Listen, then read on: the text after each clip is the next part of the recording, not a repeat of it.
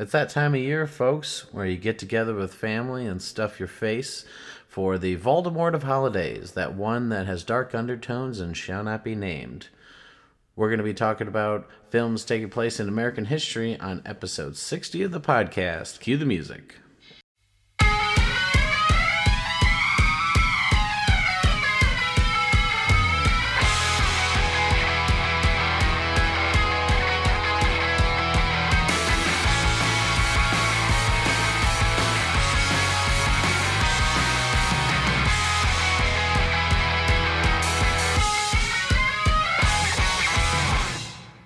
Welcome, everyone, to the Entertainment Buffet podcast. I'm one of your hosts, Brandon Prosek. And I'm your other host, Jessica Quaz. And Brandon, we have some really exciting news. We do. In honor of our 60th episode and coming up on the end of 2018 with the holiday season, we're doing a contest for our listeners. Ooh, it's the holiday season. Right. Time to be giving, right? Exactly. So for all of our loyal listeners, you have a chance to win. We are giving away a $20 Amazon gift card and a $30 Amazon gift card. Wow, Brandon, that's a lot of money. How could they win almost $50 in Amazon goodies? Exactly. How could you win upwards of $50 to the wonderful site known as Amazon? Well, if you want to be entered into the raffle for the $20 Amazon gift card, you have to post on Facebook and Twitter tagging Entertainment Buffet, giving a shout out to our podcast and how much you enjoy listening to it. Be sure to tag Entertainment Buffet on Facebook or our Twitter handle at Entertain Buffet. And yeah, if you do that, your name will be entered in the raffle at a chance of winning the $20 Amazon gift card. And how can you possibly win the $30 one? Well, if you go on iTunes and leave a review and give us 5 stars, there's no limit on the review. It could be small, it can be large, or you could say whatever you want. But if you leave that 5-star rating and some sort of review, your name will be entered in a chance to win a $30 Amazon gift card. And yes, you can be eligible for both. So go ahead and do both, everyone. $50 to Amazon. I mean, hell, you can take that and use it to spend money on someone else's gift for the holidays if you really wanted to be unselfish with it. Or you can be selfish and buy yourself an awesome gift for the easiest version of hustling for $50. All you have to do is hop on social media. Let's be real, you're on it right now. So make $20 off being there. Or hop on iTunes, which is how you're listening to this, so you're already on it, and make $30 just leaving a review. Exactly. So the deadline is by December 20th. December 20th, guys. If you get those in, you will be in the raffle for a chance to win those. Now, I know there are some people who have been awesome over the last couple of years and have already left us a review on iTunes. Your name will be entered into the raffle as well because you are already awesome. But feel free, if you left that review and rating, also give us a shout out on social media. You could be entered in that one too. So, like we said, chance for not 20, not 30, but all $50 if you do both. So, yeah, anything else we want to say about the contest, Jess? Just do it. Money's cool. Free money is great. And how easy is it to just retweet us and you get $20? That's the easiest way you could ever make money. Exactly. But Jess, what are we talking about on this episode of the podcast? So on episode 60, we are talking about American history movies in honor of Thanksgiving. So as you know, Thanksgiving is upon us, and while we'll be... that's the holiday that shall not be named. No, the context around the holiday shall not be named, but we just pretend like it didn't happen and we watch football and eat food. But we just, don't talk about why we're celebrating. Don't talk about the start of it. That's what we don't talk about. We don't talk about that. Gotcha. But anyways... So we can say Thanksgiving and Voldemort in the same sentence. Yes, you can say that, but you just can't say, slaughter... or smallpox, those kinds of things. But we can say, we sat down with the Native Americans and ate meal, and we just don't talk about anything that happened before or after that. That's what we don't talk about. Yes. And just in case anyone's worried, we're totally kidding here. We're not trivializing the awful things that happened, but Oh no, it's real yeah. bad. It's real bad. Real bad. Sorry. Yeah, two white people break down Thanksgiving and the injustices of the holiday. Sorry. But hey, you know what? I love stuffing. I do, and I make a mean green bean casserole every year that I always just stuff into my face. So, you know, as dark and, you know, as intense as the holidays history is, I like the food. Sorry. But anyway, like, while we're stuffing our face with food and hopefully having some decent family conversations, it's also a day that we have to remember our country's history, both good and bad. And I don't know about you, but I find American history to be, like, super fascinating and interesting. You know, in the grand scheme of things, our country's actually really young. It's not that old. Very. Very young. And I think that's kind of what makes our country's history so fascinating, is that America's only 525 years old. And think about all of the things that have happened in those 525 years, all the cultural and societal changes it's experienced. It's a lot, and it's all condensed. And I think that's what kind of makes it interesting. But anyway, I had this really awesome history teacher in high school. And he was super dope, not only because he was like a really good teacher, but because with every major history lesson we had, he would incorporate a movie. And that movie that we watched in class would take place in that particular time. And of course, like, movies can't be completely accurate to the facts and the stories of like what actually happened, but they are able to translate the look and the feel and capture that particular time.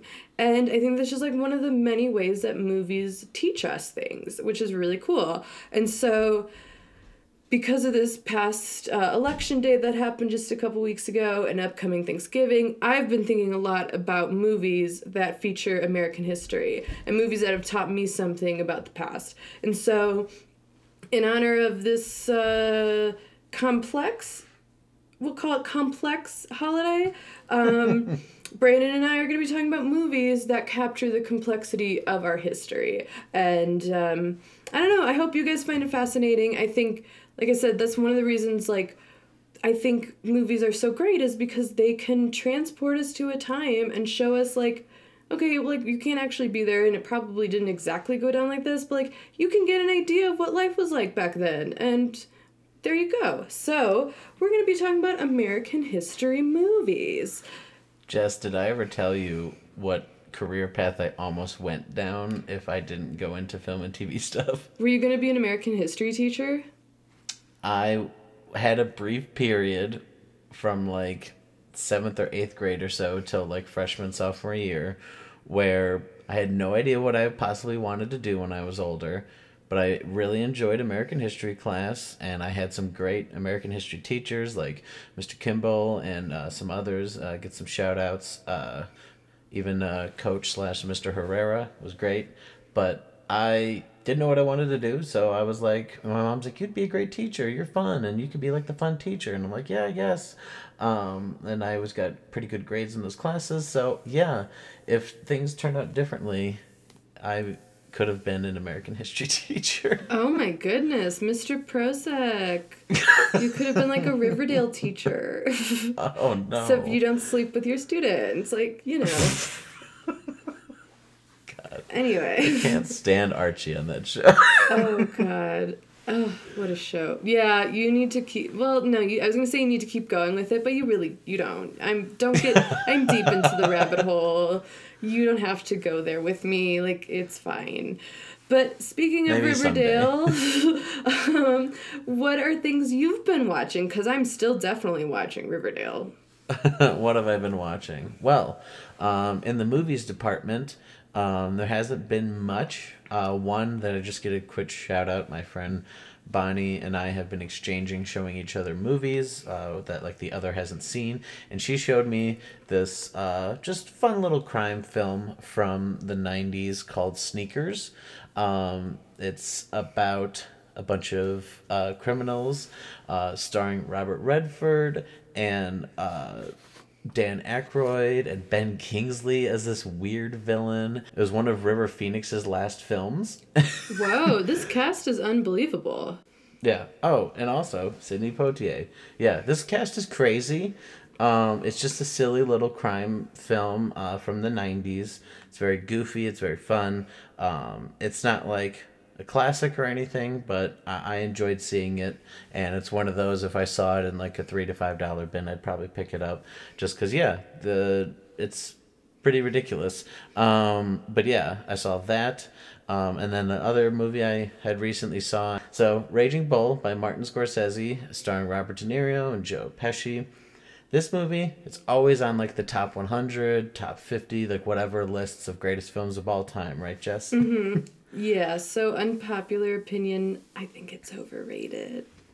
So yeah, it does not age well. No, It not certainly at doesn't. all. No. And yeah, especially recently watching it for the first time in 2018, I think that the direction is great. I think the performances for what they're going for is great. The cinematography, some of the editing, it's all great. But as far as like the characters and some of the story go, oof. Mm-hmm. Yeah, this movie doesn't hold up well in a post Me Too era. And especially like I just think of like Robert De Niro's known for like the improv and like Taxi Driver's like, you talking to me, but instead of this film it's like, you fuck my wife, you fuck my wife, like like I want to count on how often he's like, you fuck my wife, you sleep with my wife, is said in this film. It's ridiculous.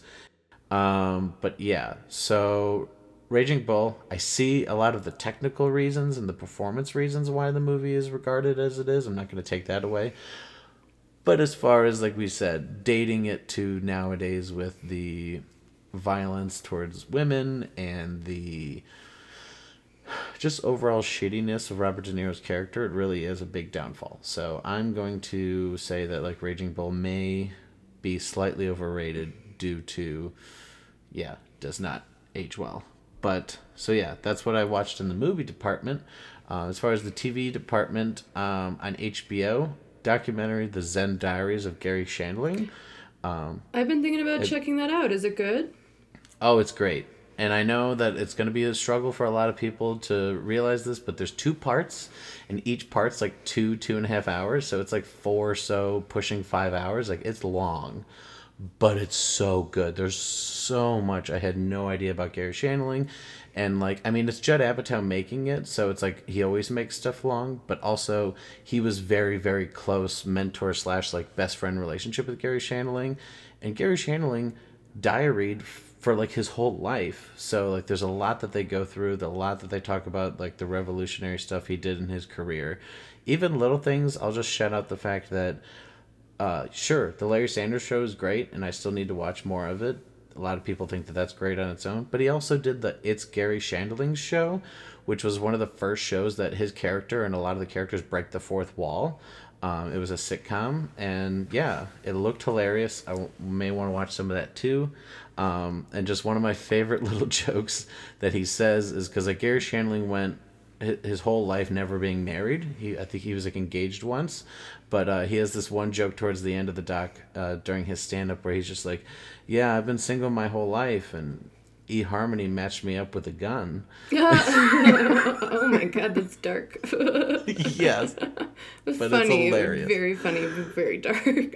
It's very fascinating, and just to see, he touched so many other comedians that I had no idea that they even knew each other, from Jim Carrey to even actors like David Duchovny to Sacha Baron Cohen and Sarah Silverman, and like he tried to pay it forward with all these people, and it's an incredible documentary, and everyone should check it out. And lastly, for TV, I finished Daredevil season 3. Cool. I haven't watched any more since our viewing homework episode. I will. I was afraid you'd say that. I know. It's I just will so say, many though- things came out, and I've been distracted. It's not bad. It's good. Yeah, Daredevil season 3 was incredible. The acting, cinematography. There's a one-shot fight sequence that's like 12 so minutes long, and it is outstanding. So that is what I've been watching lately. Jess, what have you been watching movie and TV wise lately? So I actually haven't been watching a lot of movies recently. It's been mostly TV. So 2 new shows I checked out. One is Chilling Adventures of Sabrina. It's on Netflix. I loved it. I watched the whole first season in like a few days. It's so great. It's like this really quirky cross between Riverdale and a 90s Tim Burton movie when Tim Burton was like good, you know? Sorry. Oh, yeah. You know. It's been a while. Yeah, it's like an Edward Scissorhands, like Nightmare Before Christmas-esque Tim Burton, good Tim Burton, put in a like R-rated horror movie. It is nothing like the Sabrina TV show we know with Melissa Joan Hart.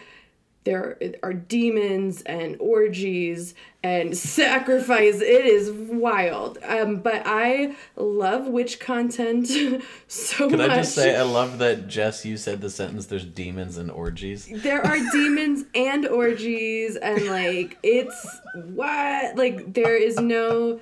Like, I don't know if you ever watched Sabrina the Teenage Witch. I loved it as a kid. I loved it. And it was just, like, so, like, happy. And, like, oh, my God, she's, like, gonna, like, zap an orange and make it, like, a car.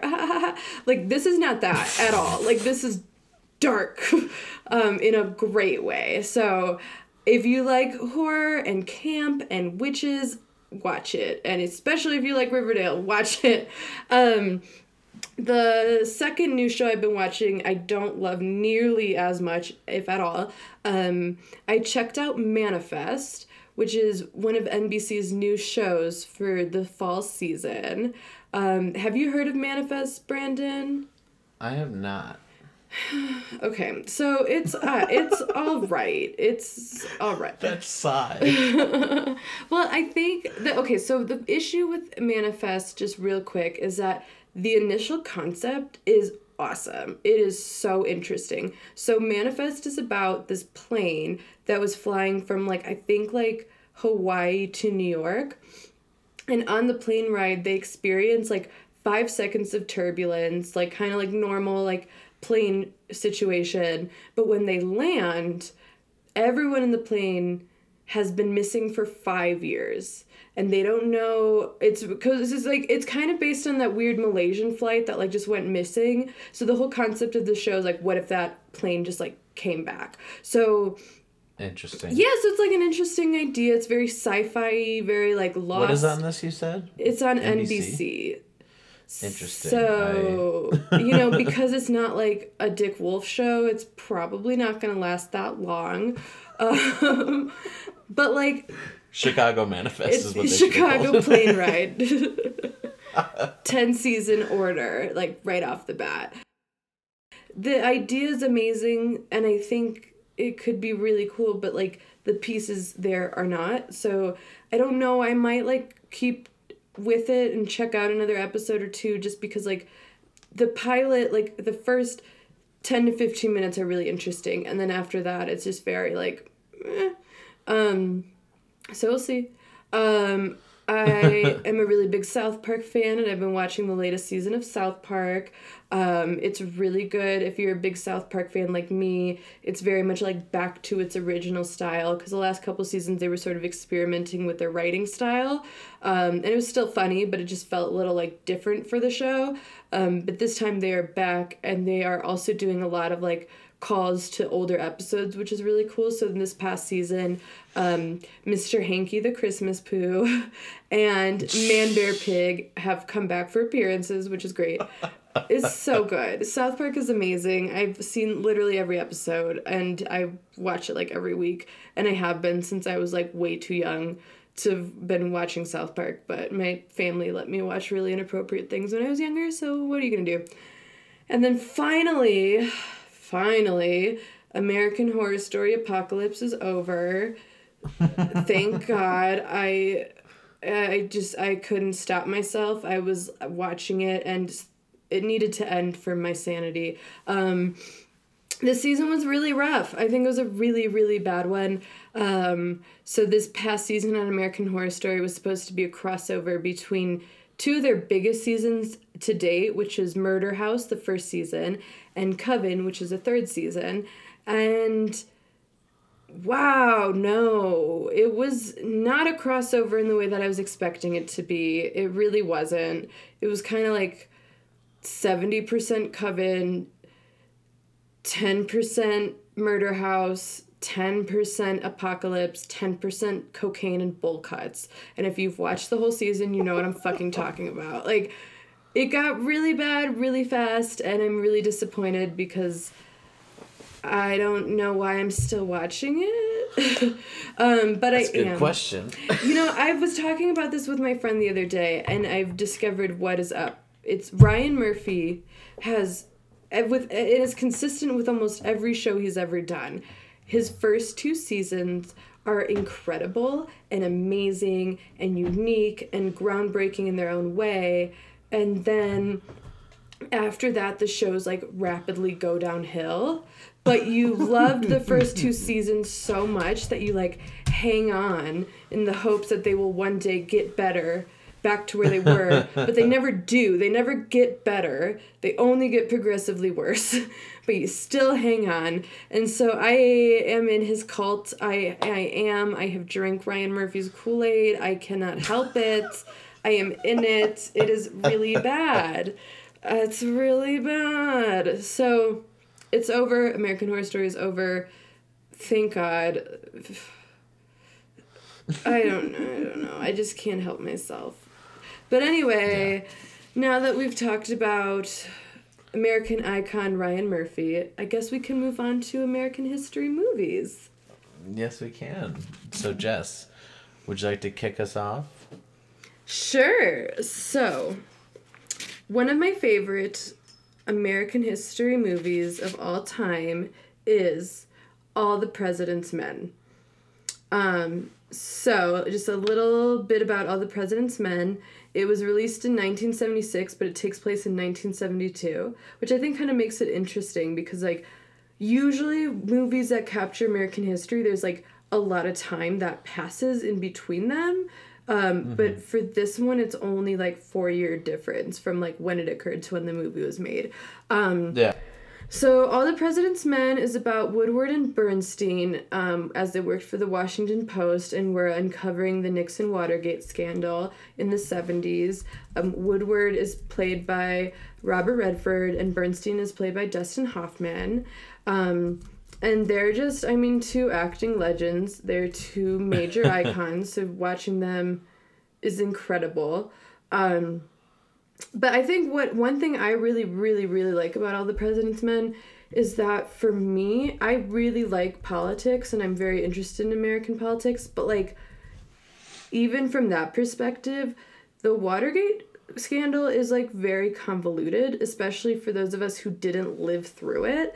And it's kind of hard to like understand like what specifically happened. Like, of course, like, Nixon was a bad guy and he was like super corrupt and doing all sorts of corrupt stuff. But until I saw this movie, like, I didn't really understand like what he had done and like what the crimes specifically were and who was all involved. So I think this movie like communicates it in a way that like makes sense because you get it through Woodward and Bernstein's perspective. And you get it piece by piece like they did. So you get like the little breadcrumbs, and so it's more digestible that way when it's like this piece of information and then this one and then this one, as opposed to like one long article. Like, you get to understand it slowly over the course of the movie. So that's why I really like it, because I really did learn a lot about it, aside from the fact that the acting's amazing and the story's really well written. It just makes the whole complex situation more digestible and makes you understand that like piece of American history even more. And I really do think, not to get too political, but I do think the movie also does a really amazing job of just highlighting like how important journalism actually is in our society and like how lucky we are that our democracy like has it and we get to use it to benefit like us as civilians, and that journalists like actually do work for the people. So yeah, All the President's Men, I think it's very fascinating. And if you like American history and politics and you have no idea what the hell the Watergate scandal is, this is the movie for you because it will definitely help you understand it. Definitely. It's funny, just you talked earlier about like history teachers showing us movies, even though like the movies may not necessarily be like super historically accurate, or they kind of are, but obviously dramatized for movie purposes. I saw this movie in high school when we were learning about the 60s and the Watergate scandal. Which it's funny.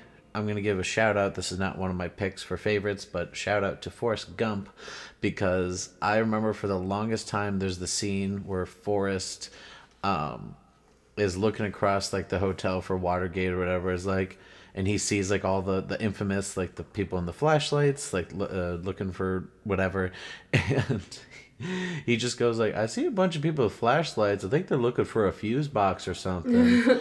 And like for the longest time I had no idea what that joke meant when I was growing up. It wasn't until like high school, early high school, when we started learning about like the 60s and the civil rights and like that whole era that like Forrest Gump takes place, that what they were doing with the flashlights, what was actually happening, and like a lot of that they go over in All the President's Men.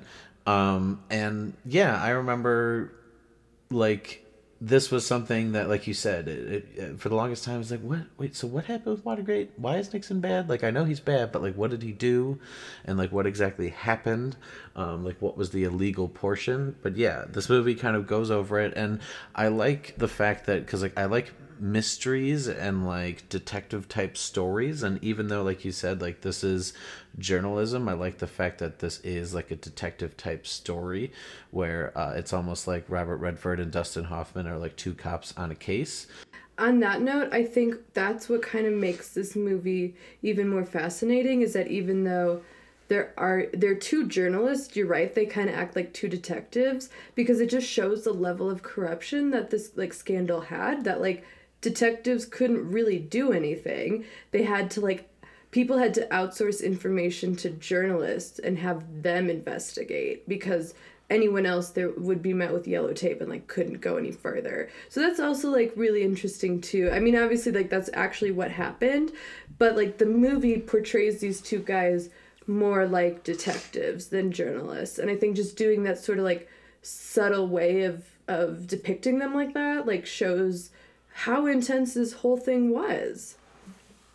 Yeah, and earlier, you know, I talked about how I saw a Raging Bull and it's considered one of the best movies of all time. Like All the President's Men is usually in contention for like classic film, not only for American film, but just like one of the best films. And like I totally see why, because like you may not know what they're talking about at first, but like once you kind of get hooked, like you want to see what happens and where things go. Yeah, like we were saying how Raging Bull doesn't age well, I think All the President's Men actually ages incredibly well, and like it sounds like on paper like kind of a boring film, like political scandal journalist, but like I think it's very fascinating and really informative, and I think unfortunately some of it can be relatable to like what goes on still in politics, and I think that's what makes it age like a fine wine, unlike Raging Bull. And another thing to keep in mind is that Bob Woodward is still consistently writing about politics, and he's still uncovering like issues that most of us don't know. He has a book on the New York Times bestseller right now, Fear. So he's still going at it. And Bernstein is too. These are two very regarded journalists. And not only, I think, does it do the movie do a good job of like capturing the scandal and how intense it was at the time and what a game changer it was for America, it also like highlights these two guys and why they are regarded in their field and why they're American heroes. Like you said, they were detectives essentially, as journalists as detectives, and I think that shows why they are so good at their jobs and why these two should be regarded as like American icons. Definitely. And Jess, I know you haven't seen this movie, but like for those who maybe haven't seen All the President's Men, but maybe they saw a movie that came out in the last couple of years, The Post. These movies are very similar. That's actually about, I believe, the same newspaper, like the Washington Post.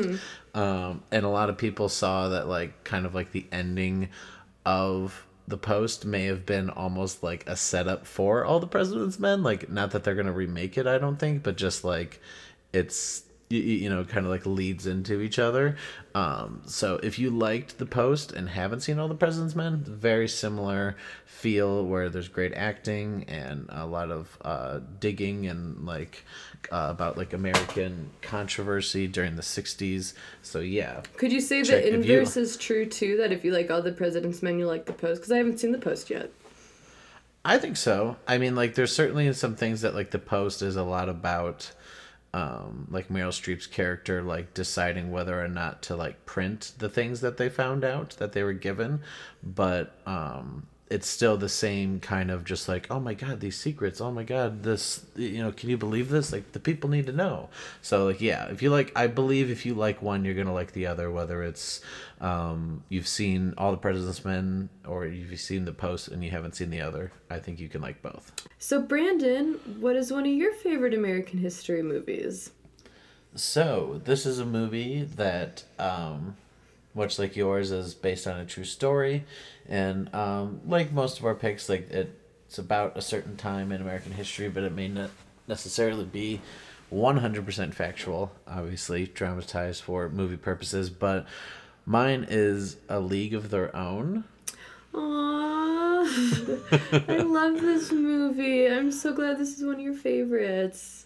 I love it too. You know, it's one of my mom's favorites, and you know, when I was little, I used to just enjoy it because it was baseball, and I love baseball. But like as I got older, I realized how awesome it was because it had a great cast. It was very like female empowering, because for those who don't know the story of A League of Their Own, this takes place during World War II, where obviously men are cross fighting, you know, in the battle during World War II, and back at home was either people who couldn't fight, men, or just the women. And so there was no sports because all the eligible athletes were off in war, and so this group gets together and is like, well, we're gonna have women's baseball to kind of, you know, help with the country's morale, give them something for people to go and watch, and you know, just kind of something to take their minds off the fact that like we're at war. So yeah, I think it's great. It's got Gina Davis, it's got Tom Hanks, it's got Rosie O'Donnell, it's got Madonna, it's got just a great cast, and something that you may not exactly follow in school. Like in school, we try to cover a lot of the big events like wars or like super like groundbreaking things in technology or art or whatever, and like sure, like that's all important, but I think that this is a cool little thing that happened. I love the movie. I think Tom Hanks is hilarious in it. Like his character's kind of like an ass in the beginning, and yeah, I think he's a great foil for all these strong female performances. And if for some reason you haven't seen it, it's I think it holds up pretty well. It's came out in 1992, but it obviously takes place during World War II, so in the like 30s, 40s. So yeah, A League of Their Own. I think it's a nice little piece of something that you don't talk about enough in American history. You're so right. And like it was honestly like of course obviously the war itself was a massive piece of history and we do talk about that a lot. But one thing that's kind of forgotten about what a game changer that time was women's roles in it.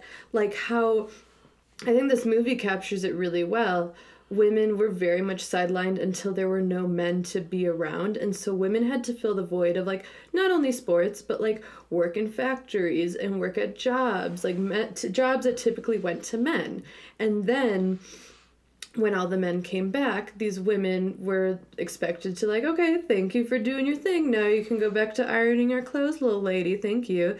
And Yeah. it was a big breaking point in women's history because women's U.S. history at that point, women were saying, wait a minute, like, I liked having that job and I was doing both the homemaker part and the job part. So I can do that. And that's what led to like the women's movement that we know of now. And like I think that was really in America the beginning of women saying, wait a minute, I have value here that I can add to a lot of different components in the society. And I think the movie captures that really well, how women kind of had to fight and be like, I'm just as valuable and I'm going to show you that.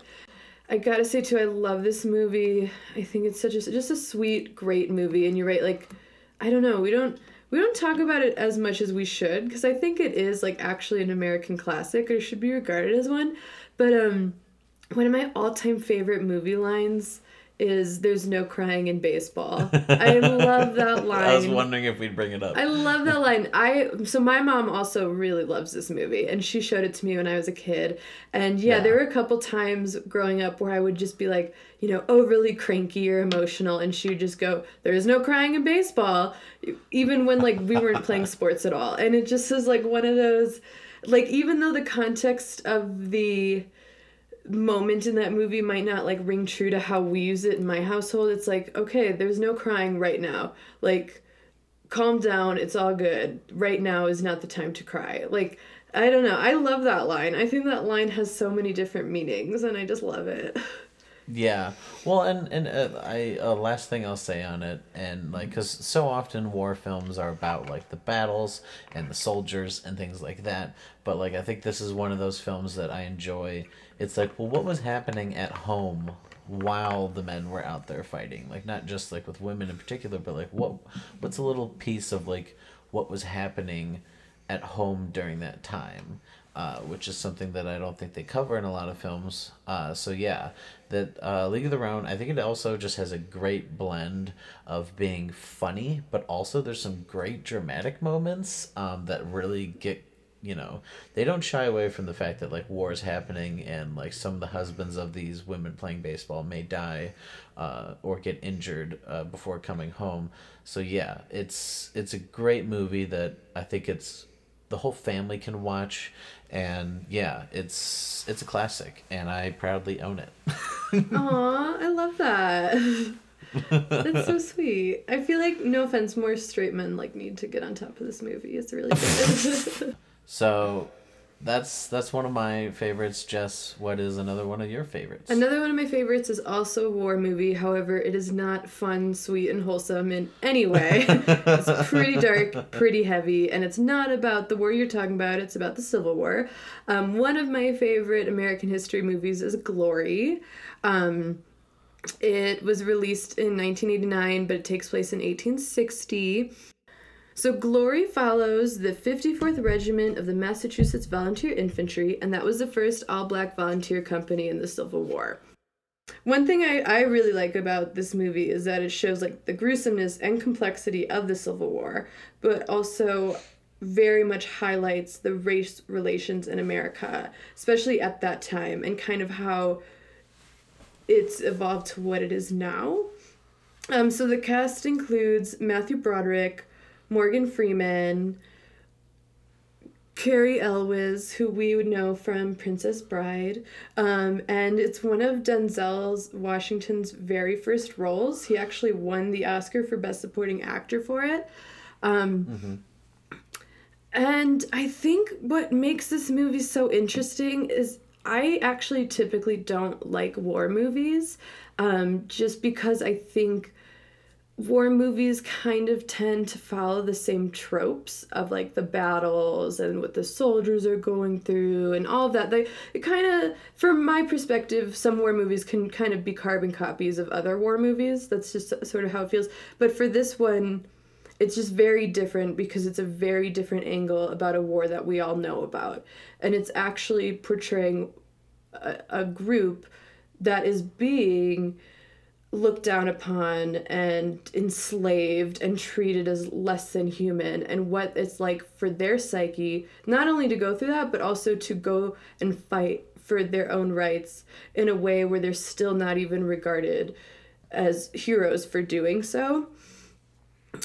So yeah, I think another thing too that I really like about this movie is that even though it shows like the struggles of integrating African Americans into this country and like actually creating a society together, it shows that like we all have that human link. All of us are linked by our humanity and who we are. And it shows that like we're really not all that different. Even though we might look different and act different and come from different walks of life, like we are all sort of the same in that way. And I just think it's just really well done. The acting is really amazing. The way it's shot is great. The way the story is developed is amazing. And it gives you an appreciation for not only the Union and their fight, but like this infantry specifically and like what they did and why they fought. And I think that that's kind of for me what sets it apart from different war movies. I would say this is probably my favorite war movie, just again because it feels so unique in its perspective, and it actually like teaches you something. Like me as a little white girl from Indiana, I had a lot to learn. And I think we all do. We gotta all be like a little open to people's histories and our cultures, and I think this is one that like really shows that. I don't know. So yeah, if war movies aren't really your thing, I still suggest Glory because it's just so well done in so many different ways. And I think it's a great little piece of American history in a very like specific way. It's not just about the Civil War, it's about this very specific group of people and what they're going through in the midst of Civil War. Yes. And this was another one of those movies that I watched in history class when we talked about the Civil War. Same. Same. This was one that like my teacher showed me, and I was like, holy shit, this movie's actually amazing. Like, I think it was a great lesson, but also just a really, really good movie. Yeah. Well, and that's one thing, like, I don't know, like, and I know everyone's schooling is going to be different, but, like, I felt like at my schools, like, we talked a lot about, like, the Revolutionary War, or, like, World War II, or, like, whatever, but, like, I feel like some wars were, like, not covered as thoroughly, and, like, Civil War, like, I remember a lot of it, but also, like, I remember leading up to it, I was just like, man, I really want to, like...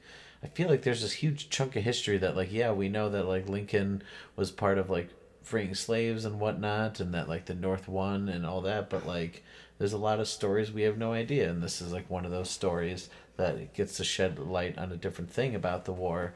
But one thing you mentioned, that this got Denzel a lot of attention, and got him his first award. Like, do you think that anyone else in the film, like some people say Morgan Freeman, or like, do you think other actors in this movie deserve some award recognition? I would actually say no. Not compare. I'm just sorry, but just not good enough for me. No, I think.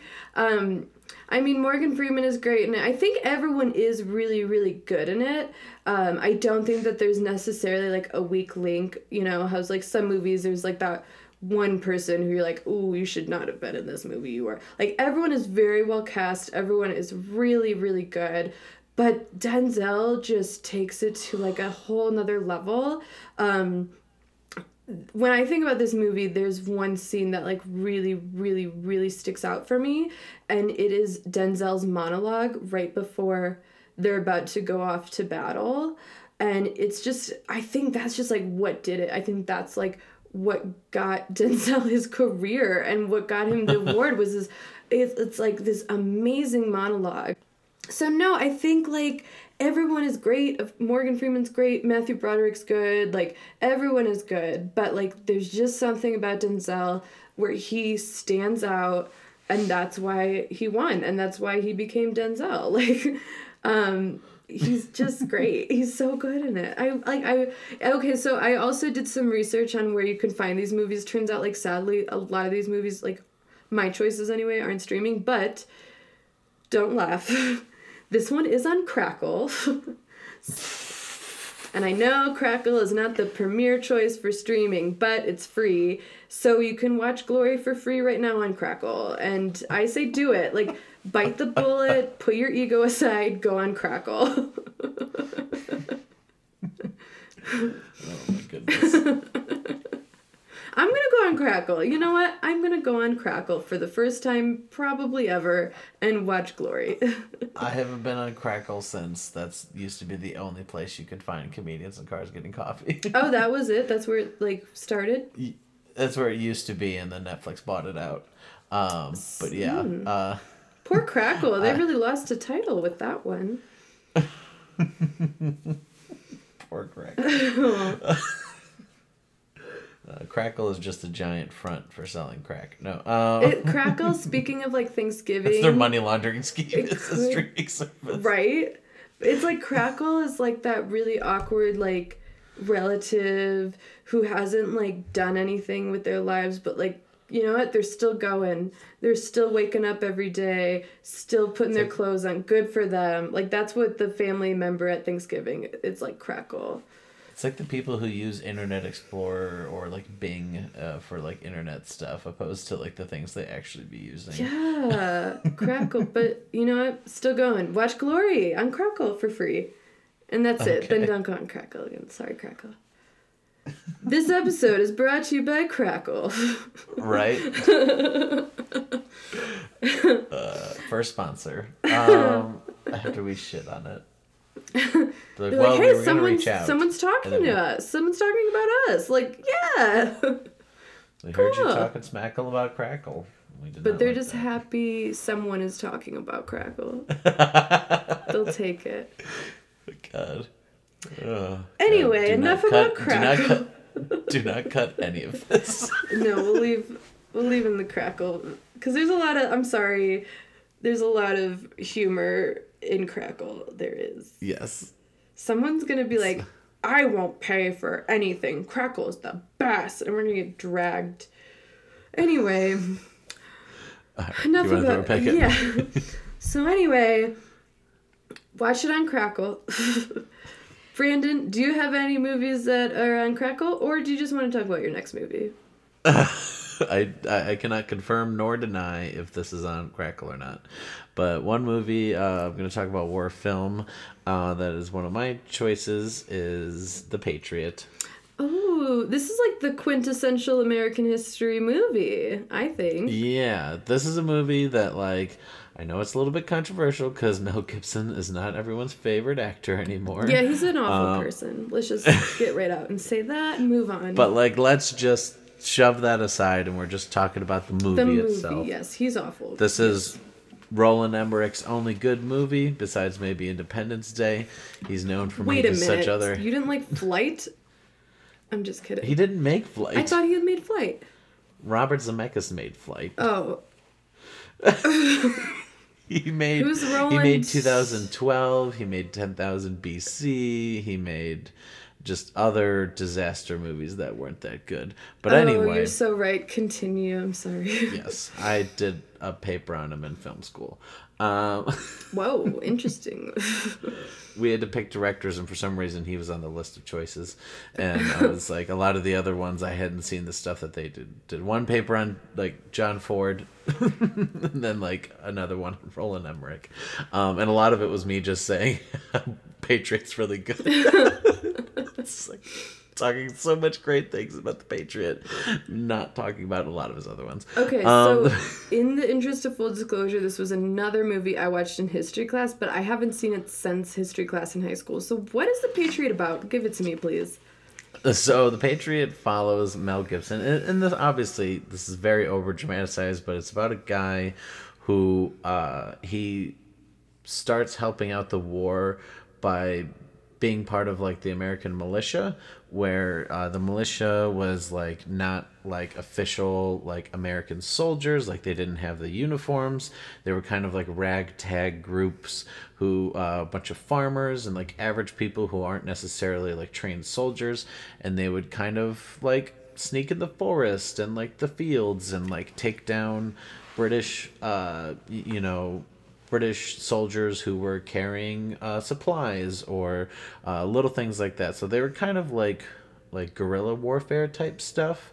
But yeah, it follows Mel Gibson's character, who and one of his sons was played by Heath Ledger. I know, that's like And the only thing I remember about that movie. yeah, it has some great acting. I think it has some great action, considering like you're limited to American Revolution style stuff, whether it's like fighting with swords or muskets or things like that. And it's also one of those movies that like it shows that back in the day when they would fight battles, like they would literally just march at each other and like shoot.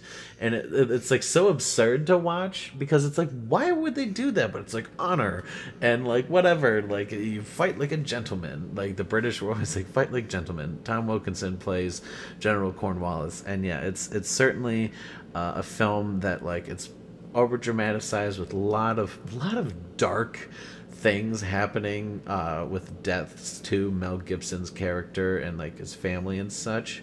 But it also has some fun moments. It has some action. It shows you like a little piece of American history where, like we said, like kind of like with Glory or other things where it's not all just talking about like George Washington and the front lines and things like that, but like the little militia that would kind of like help out but weren't exactly fully trained, and kind of everyday people. And it was kind of like there are some moments that really hit on the nose, but like even there's this part where like Mel Gibson rides up with an American flag, and there's just kind of a little piece of you that's just like, yeah. Like it's America. It's I don't know. I there's a lot of movies and stuff that kind of cover the American Revolution, but there's something about that one that was really well done. And yeah, I think it's worth watching. Came out in 2000. Surprisingly, was not a movie that was up for a lot of awards or anything, but I think it did win John Williams like one of his many awards for like best film score. So if not, check it out for something like that. The Patriot. Yeah, like I said, I haven't seen it in years, but I remember it was one of those that I really did enjoy in school watching.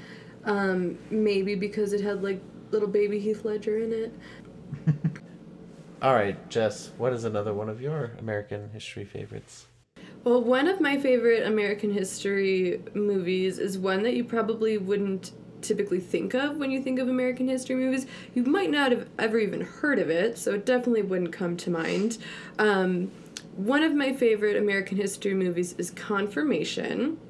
It's an HBO movie. It came out in 2016, and it's all about the Anita Hill testimonies during Clarence Thomas's hearings for the Supreme Court. If you don't know much about like the Anita Hill hearings, you should definitely watch this movie because it's really fascinating. I actually did not know much at all about it before I watched it.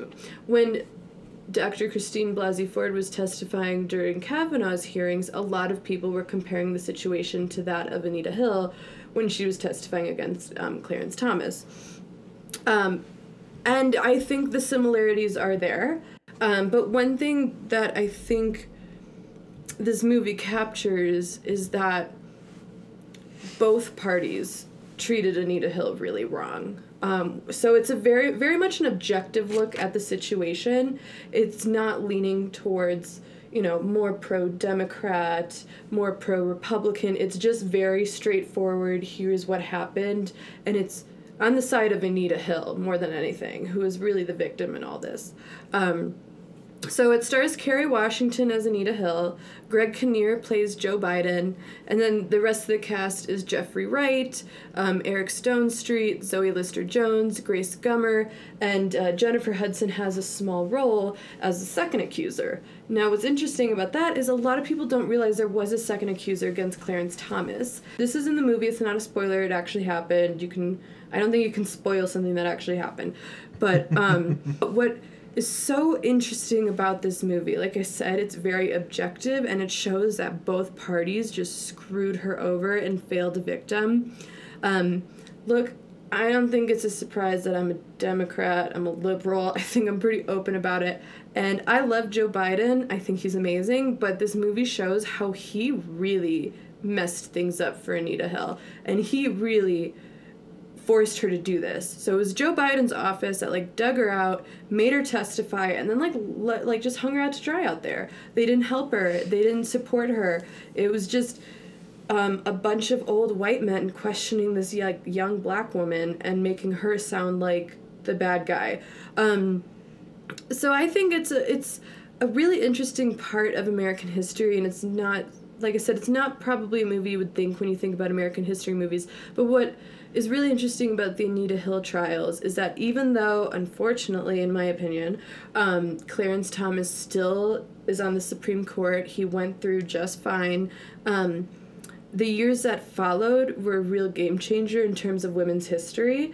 So after the Anita Hill trials and the public saw what Congress looked like, because a lot of people were watching the Anita Hill trials. Again, it's very similar to the Kavanaugh hearings. A lot of people were really engaged with it at the time, and people started to realize that the Congress we have doesn't reflect our society, and it's very skewed and very warped. And so a lot of women actually started to run for office.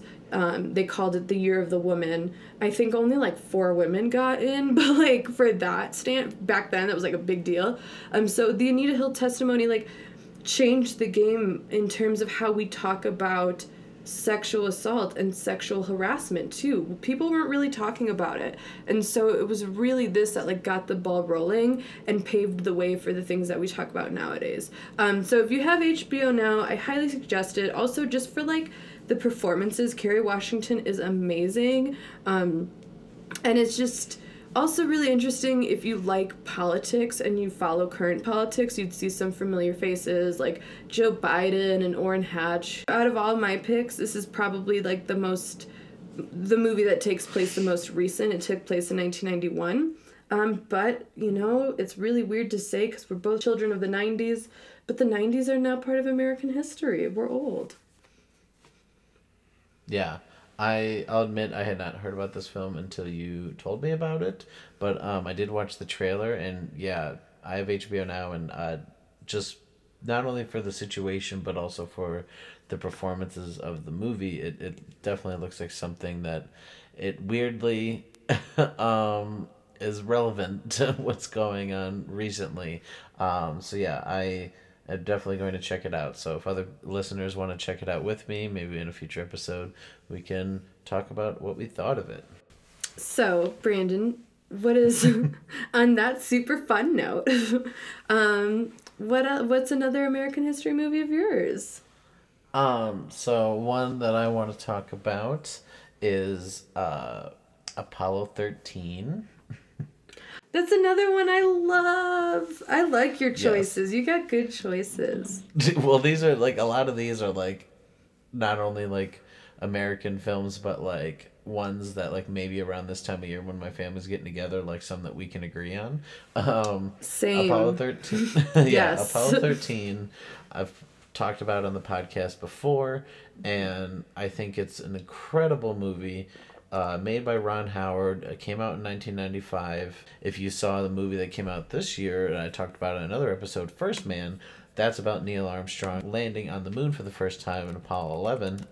But this is about a couple missions later where Tom Hanks' Jim Lovell character and some other people on his flight, played by Bill Paxton and Kevin Bacon, Jack Swigert, and Fred Hayes. They were supposed to land on the moon too, but a malfunction happened, and basically the whole movie is about them trying to get home safely. And it's about people back on Earth, like Gary Sinise's character, who was originally supposed to be on the flight, and Ed Harris's character, who's the flight commander, trying to figure out how to get them back home. And like it's known, it's not a spoiler, it's known as called the successful failure, because yes, it was a failure. They went right by the moon. They did not get to land on it, but they were successfully going home. And like I just it's a powerful movie because they show a lot of both like these astronauts in space, but also what's happening back on Earth, and how like a lot of the world was watching this and like was just praying and hoping that these astronauts get home safe, because like one thing that like the movie First Man with Ryan Gosling covers is like how a lot of astronauts died just testing some of this stuff. Like there was the one space mission where they were just supposed to kind of practice, like I think getting near the moon or something, and like they got trapped and there was a fire, which like they cover in this movie as well. Like there was a lot of astronauts who died just to get to the point where like Neil Armstrong landed on the moon. So yeah, it's a movie that has incredible acting. It was nominated for a ton of awards for acting and Best Picture, and I think it's an incredible movie. And I think it also is a movie about like the human spirit and persevering and pushing through. And yeah, it's a great movie. Like you said, it's a movie that like my whole family can all agree on, that we all love. So it's great. But I will say I have a question and comment. Sure. For me, I feel like I love this movie so much, and it's such a great movie that it has ruined pretty much every space movie for me. Like, do you feel the same way? Because when I saw the trailer for First Man, literally all I thought was, you know what? I'm just going to watch Apollo 13 instead. Like, I'm good. Well, I mean, I think what this movie did was like they took like it's actually like every film obviously is like kind of designated with the genre, and like this is actually called a docudrama, which like I never heard that genre before, because like it's not a documentary. Like it's actors, and it's not them just telling the story, but it's them acting out the story, but they try to do it for the most part as accurate as possible from the production design and things like that, which I do feel that First Man also followed along suit, but it's definitely a different feel. First Man may not be a movie you want to watch with the whole family just because it's a little bit colder as far as emotion goes, but like this one is definitely more, like you said, for like a feel good family film that also has like some thrilling sequences and great acting and cool special effects and such. Random sidebar, didn't Ron Howard cast his own mother as one of the astronauts' moms? Yeah, I'm pretty sure she plays Tom Hanks's character's mom. Okay. Yeah, it was just like one of those like fun like movie facts that like whenever like we're watching it with a like my family or whenever I'm watching, someone turns over and goes, you know, that's Ron Howard's mom, right?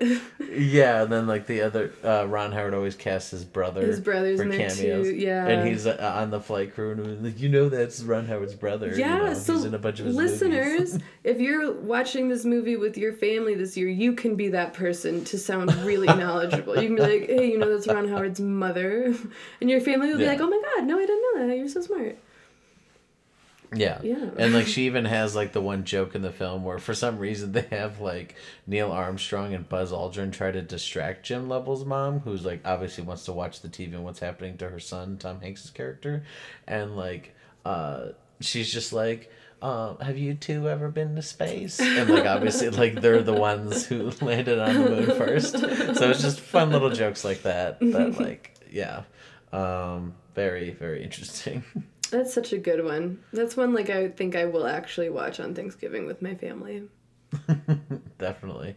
So, Jess, what is one of your other favorites as we're getting ready to wrap up soon here? Yeah, so one of my favorite ones is very recently. It was made last year. It's probably like actually one of my favorite movies of the past couple of years, and that is Detroit. So that was released last year, 2017, and it's directed by my queen, Catherine Bigelow. And it takes place during the Detroit riots in 1967. And I don't know why, but for some reason, this movie was really, like, kind of forgotten about. Like, it came out, it was amazing. I think all the pieces of it are fantastic, but, like, it was just steamrolled over the award seasons. Like, it didn't get anything, I don't think. And I don't think a lot of people talk about it as much either, and I don't understand why, because it's a fantastic movie. So it is about it's interesting because it's not really about the riots in Detroit. Those riots are the backdrop of the story, and it's basically about a group of civilians at a motel in Detroit that are essentially held hostage by police officers. The cast is amazing. I think that a lot of these actors should have gotten some recognition for their performances. The cast includes Anthony Mackie, John Boyega, Samira Wiley, who's on Handmaid's Tale and Orange is the New Black. Hannah Murray, who plays Jilly on Game of Thrones, is in there too. John Krasinski has a really small role. It's just like a really well done, suspenseful movie that's just kind of about how there has been an issue with cops and civilians for a very long time. And how this is not really a new issue, but also about how, like, not every cop is bad and not every civilian is good. And there's a lot of gray areas. So there are a couple bad cops in this movie that definitely abuse their power. And it feels like the cops are handling the situation because they're, like, taking out their frustrations on, like, having to deal with these riots. And that the civilians, like, their behavior and their, you know, actions aren't necessarily criminal. The moral implications are kind of up in the air, but, like, it's just about how when put in very tense situations, all bets are off, and it doesn't matter, like, what your role is, whether you're a cop or a civilian. Like, you can lose it, and you can, like, let go of it, or you can rise up to the occasion and be a good person and do the right thing. And it shows kind of both sides of that spectrum. So it's interesting, and I think the motel situation, by all accounts, actually did happen. It's just like a small sliver of the many stories that happened in riots.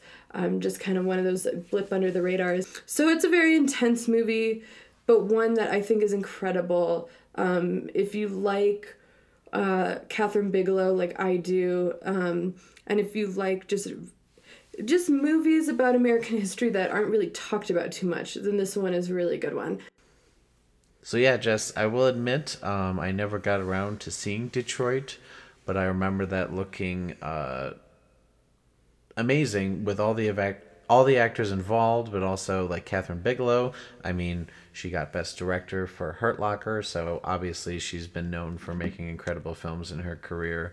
So yeah, Detroit, I have not seen yet. Maybe it's on Crackle, and I can go find it there. It's not on Crackle, but it is on Hulu. This It is on episode is Hulu. brought to you by Hulu. You need to give me your Hulu password. So, yeah, couple honorable mentions that I want to say here. An older film, The Great Escape. It has a couple American actors portraying the soldiers. Some may be British or Australian or American, whatever, in the film. But it's another something that we kind of said, like, it's a different side of the war. It's about a prisoner of war situation and them trying to escape. Great Escape. It's a classic, considered one of the best films, and I always enjoyed hearing that it's one of Quentin Tarantino's favorite films. So I was like, yeah, we got similar favorite films. And another film that was pretty recent that I feel like was very underrated, that kind of like glossed by, was 42. This was about Jackie Robinson, obviously being the first African American to play in Major League Baseball. And it's really great film for Chadwick Boseman's performance. Harrison Ford's in it as well. It's kind of like the kind of crotchety old white guy who's like, we gotta get him because he's a good player.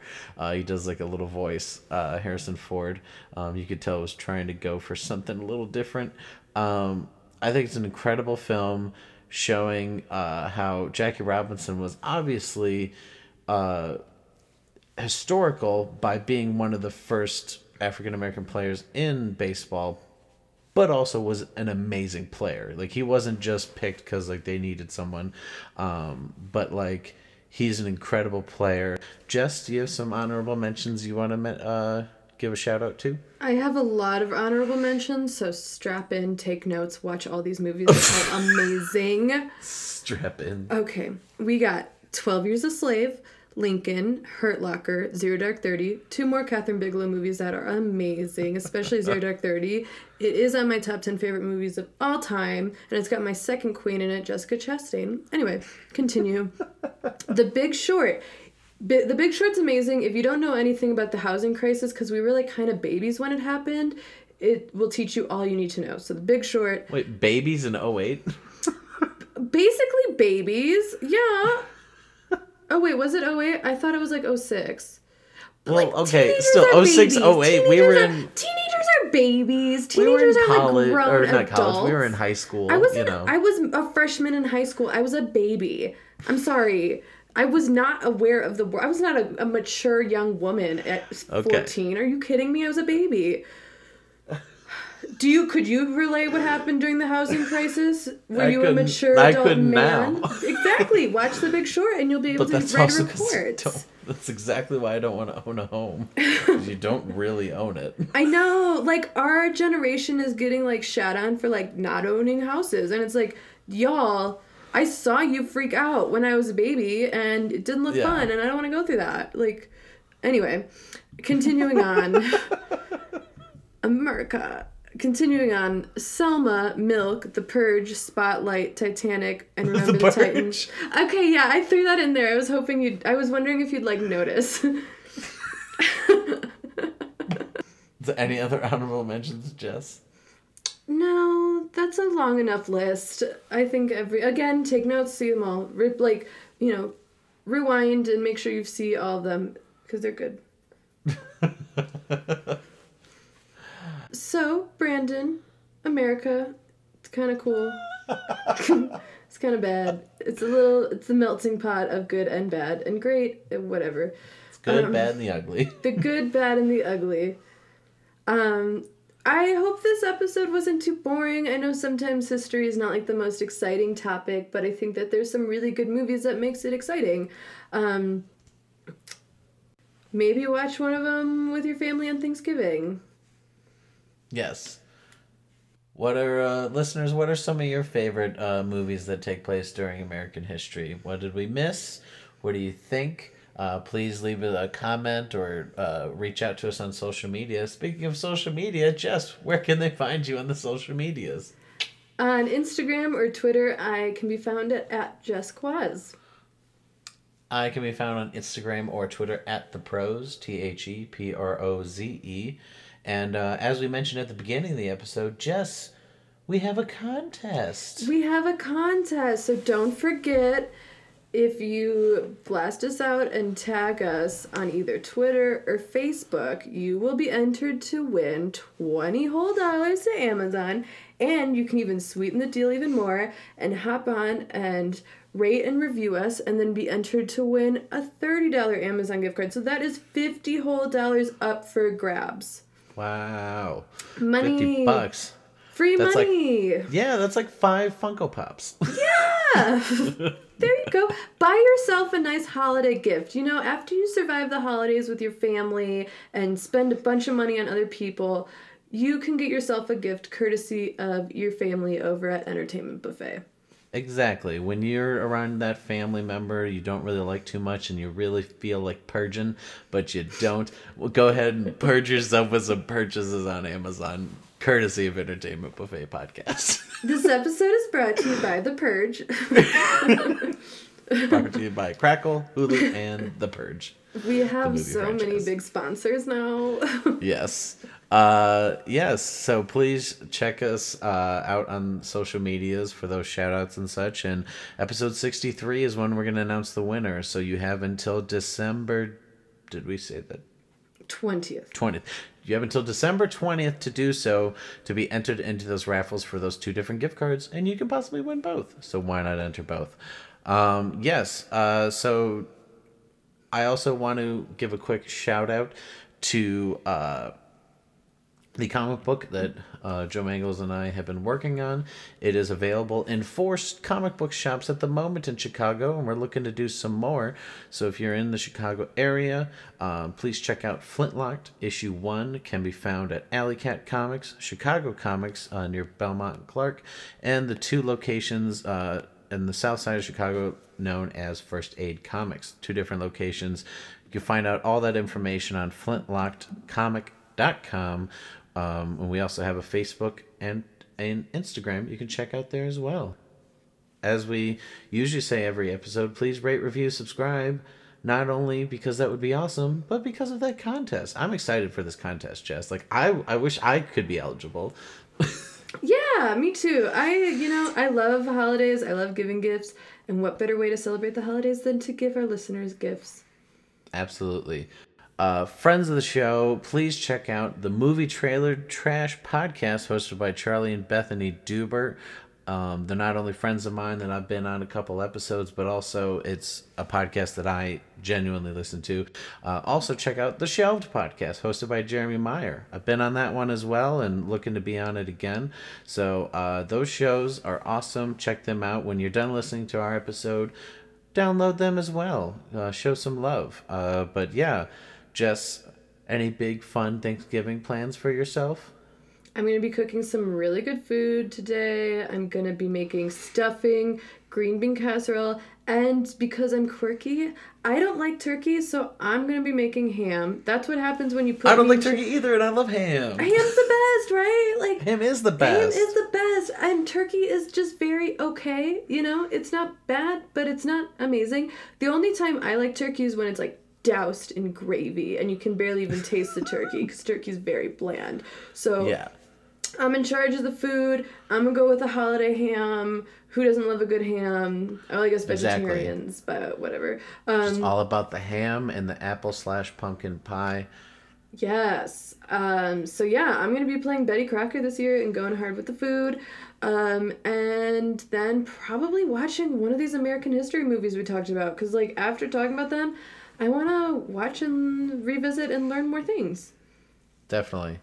All right, guys. Well, thank you so much for listening, and we hope to hear from you soon with those shout-outs for this contest, and happy holidays and happy Thanksgiving. Yes, happy Thanksgiving. I hope you survived your family okay. Yay!